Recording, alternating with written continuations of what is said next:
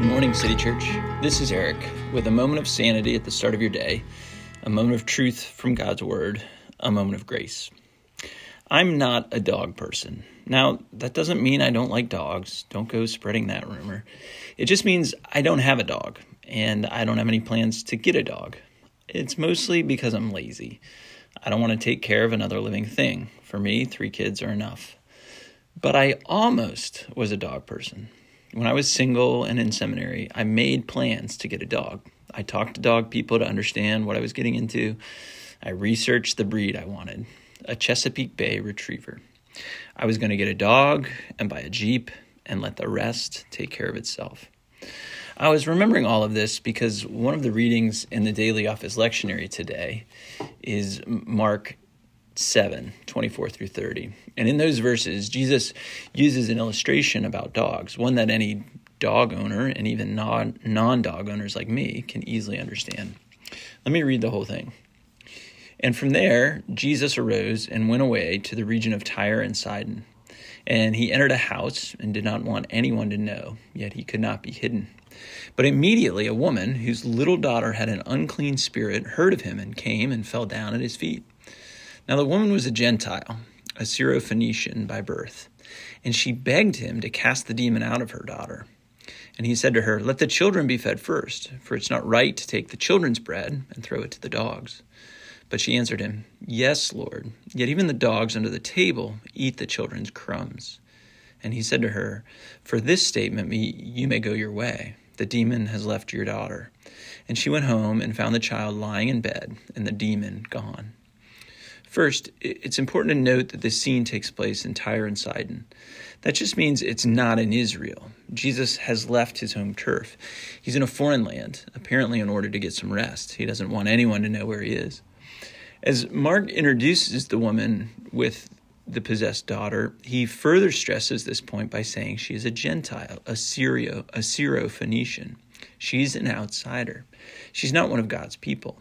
Now, sometimes when people talk about this passage, they make a big deal out of Jesus referring to this woman as a dog, as though he were delivering some sick burn about her being a Gentile. I think that's an overread. Instead, Jesus' dog reference is meant to emphasize something else. He's trying to highlight, as he often did, the priority of his ministry. He came first for Israel, God's people. That's what he means by saying, "Let the children be fed first." It makes sense. No one would set the table for a family meal, get all the food ready, and then feed their dog first while the children looked on. That doesn't compute.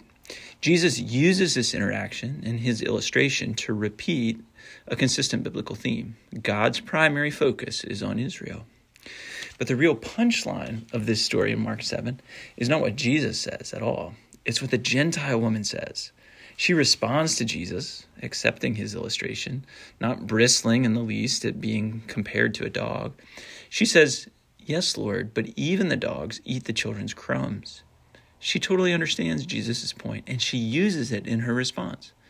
As my dog-owning sister has told me many times, one of the great benefits of a dog, especially when your house is full of little kids or other messy eaters, is that dogs lick up all the crumbs that fall from the kitchen table. The woman isn't pushing back on Jesus' point. She's not disputing the priority of the mission to Israel. She's simply asking for a crumb of his love, of his grace, of his rescue. In so doing, she shows us 2 things that we can take away from this passage. First, she shows us that faith is aggressive. That is, it's okay to ask for grace.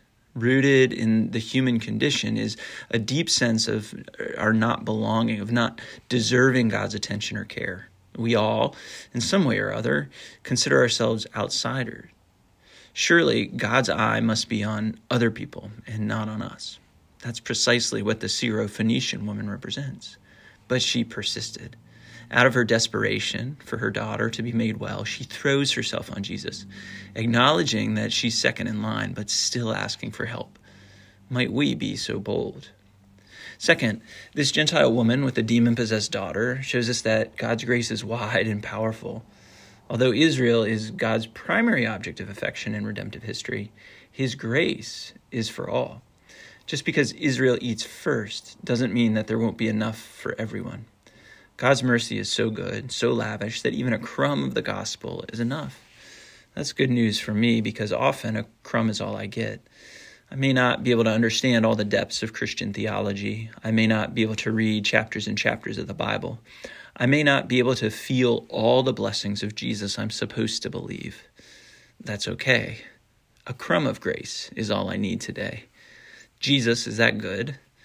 God's love is that strong. A crumb from God's table is enough.